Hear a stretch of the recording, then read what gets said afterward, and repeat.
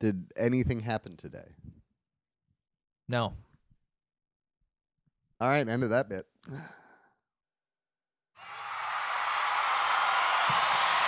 Two jaded failures.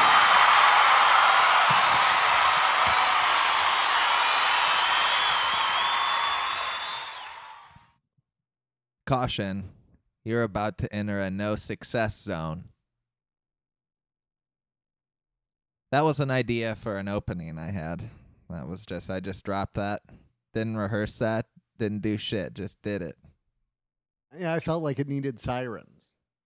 Well, those Like, can be added later. Yeah, that's where my mind went. I was like, oh, what comes after that? I think jail doors slamming, people yelling, and then sirens. Well, how does the factor start out? I think the exact same Yeah. way. Jail doors slamming, people screaming. Another good one is we should start with the cops theme. The Bad boy, bad boy. Wow. What you gonna do? What you gonna do when they fail for you?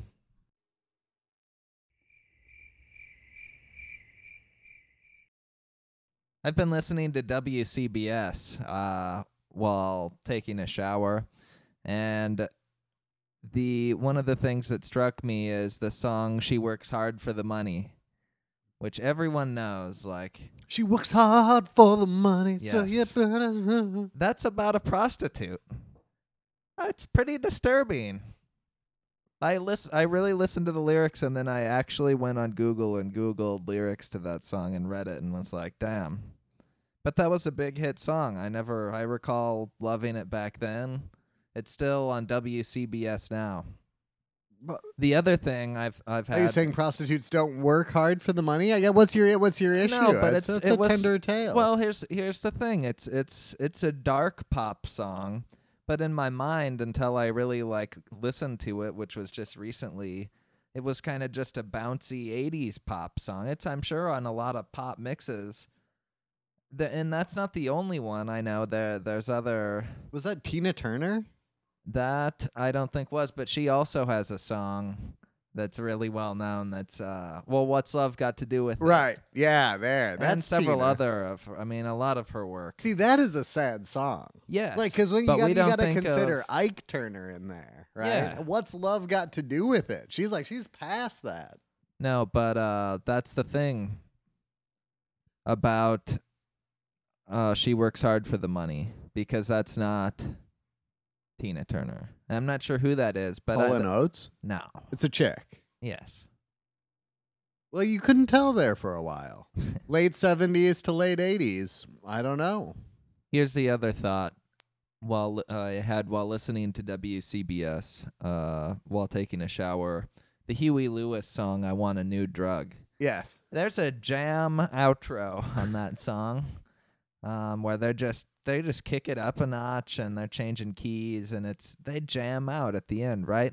And so I had it up kind of loud, and I was listening to it, and I heard there's like a musical call to Purple Haze, the Hendrix Yes. riff. It's at a the classic end, Hendrix song. where I had never noticed that before, and I listened to it again later, and it's definitely, it's like a call out, and I'm kind of like, are Huey Lewis and the News at that moment stating well, we're kind of putting ourselves on the plane, like when the Beatles would sample the other greats of culture. It was like, okay, were Huey Lewis and the News invoking themselves at the same level of Hendrix? Well, I think they were, and I'm I think it goes. amazed. They did need a new drug. Actually, they didn't. I think it's deeper than that. Like Huey Lewis,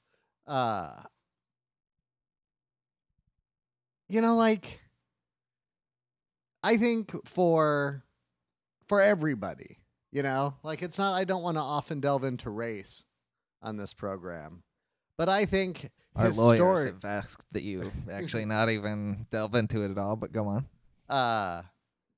Historically, being a white guy has always been to your benefit. And I think that that is 100% true with one exception, being Huey Lewis and the News. I feel that because they were white, they were thought to be kind of square. And they had to fight against Well, that. yeah, they riffed on that. He had to idea. fight against that. He's dropping He was Hendrix hip to because be he's square. all word, like, come on, feel it. But that you think that you agree that they were invoking Hendrix and sort of drawing. Oh, sure, Yeah. yeah. Had you noticed that before I brought this up Uh, ever, or was it just such a part of the song? No, or do it you was think just it's not even intentional and that I'm just hearing it in it?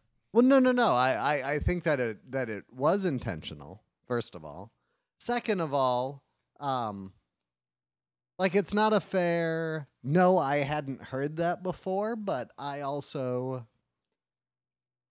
I heard Huey Lewis before I ever heard Hendrix, So that's not to say that at some point as a young adult, I didn't think, is Hendrix totally ripping off I Want a New Drug in that? Like I heard the News first. Hendrix was a later in life. Dad and Mom were not cranking out. They were not cranking out the Hendrix. We were big on Williams and Rhee, young Michael Jackson, John Denver, Huey Lewis, Billy Joel, the Innocent Man album. Everything other than that, too much.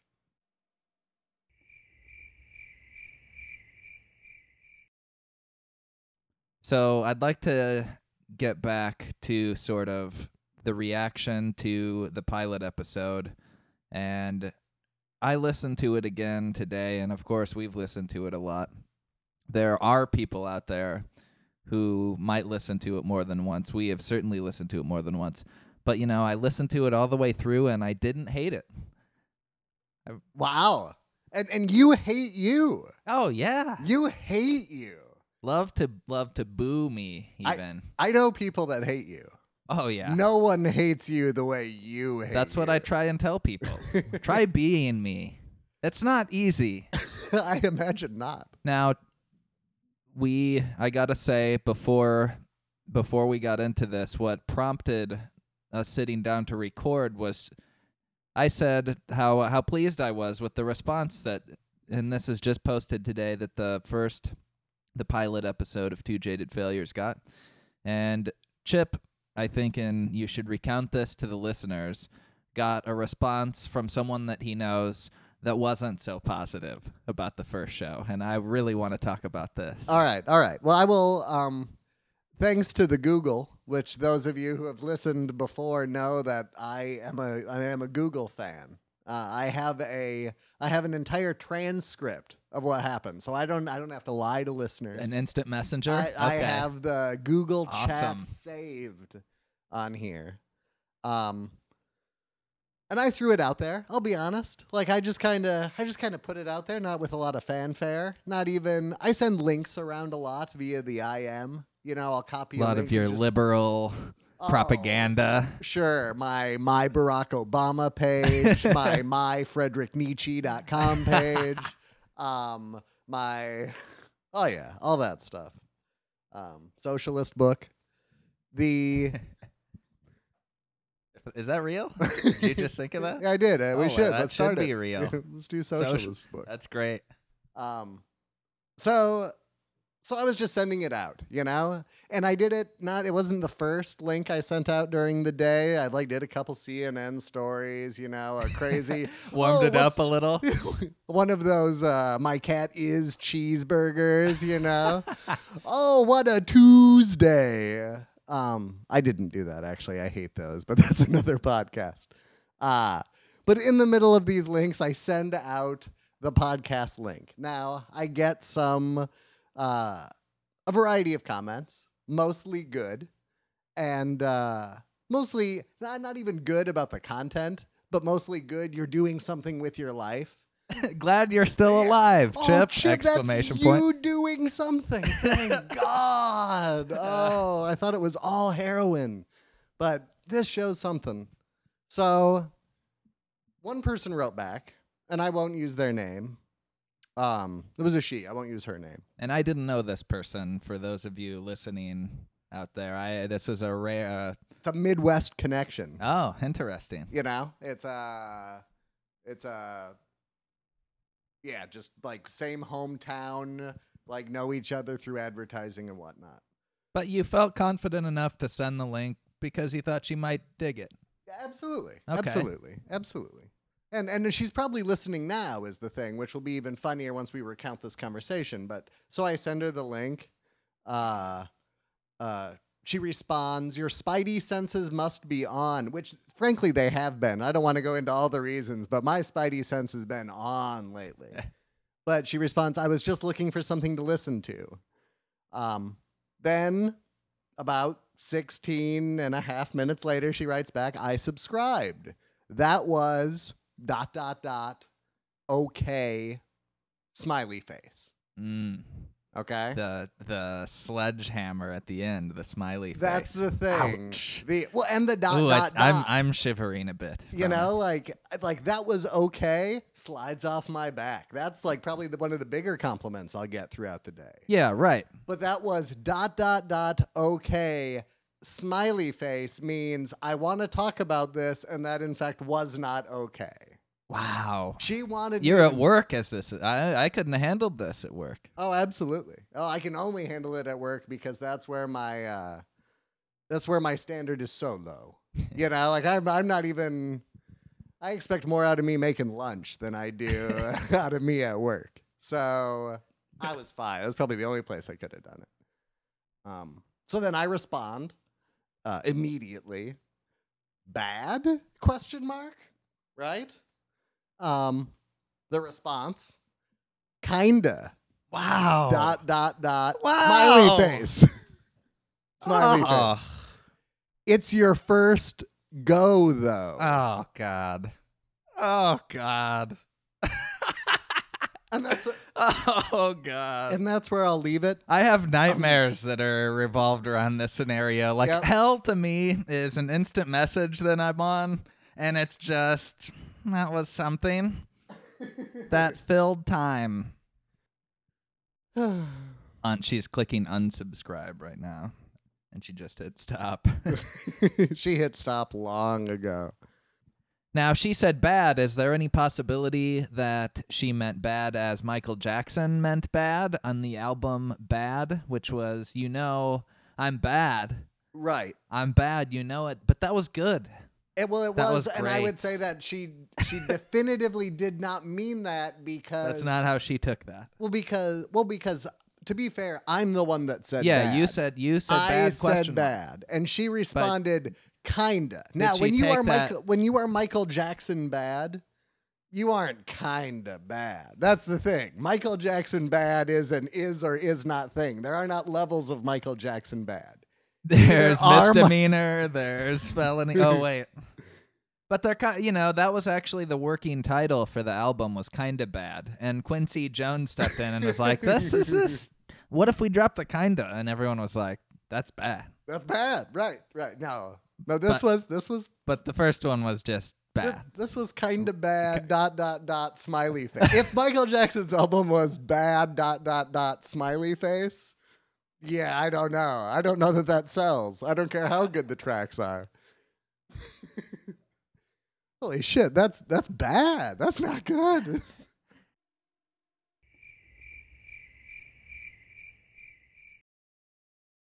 So when you're looking for work, basically, and I've been freelance for a long time, so you kind of go through periods where you're looking for the next thing. And if you go a week or a couple weeks, I've definitely noticed this trend. And I'm curious to know if others have had the same experience that I have.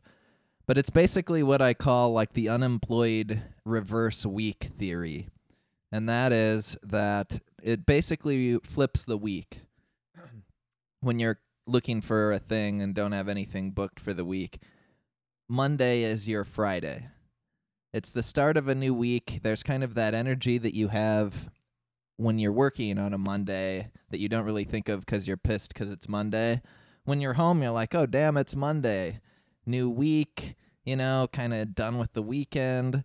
You're not at work. Everyone else, there's such a bad vibe, like on the street and everywhere. You're just like thrilled. You're kind of at home. You're staying in bed. It's all cold outside or whatever.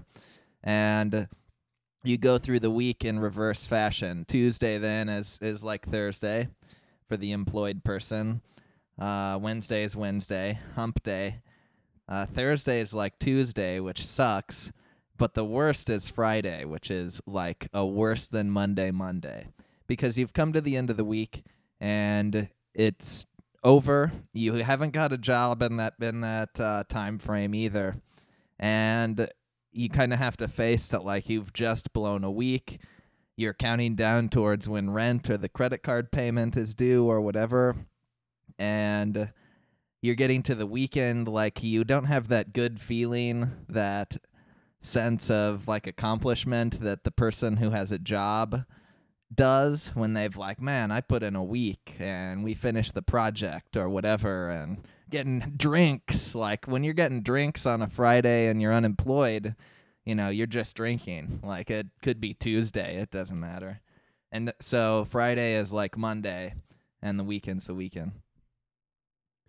But I would think that Friday would still bring... I mean, doesn't Friday bring some sort of relief that over the next 2 days there's nothing you can do? What I like to call the homeless man's weekend. That like there's absolutely nothing you can do on Saturday and Sunday to further, you might as well actually relax on those days. Yeah, I don't take it that way. I take it as like 2 days of just pulling your hair out, as like, oh, God, I am broke.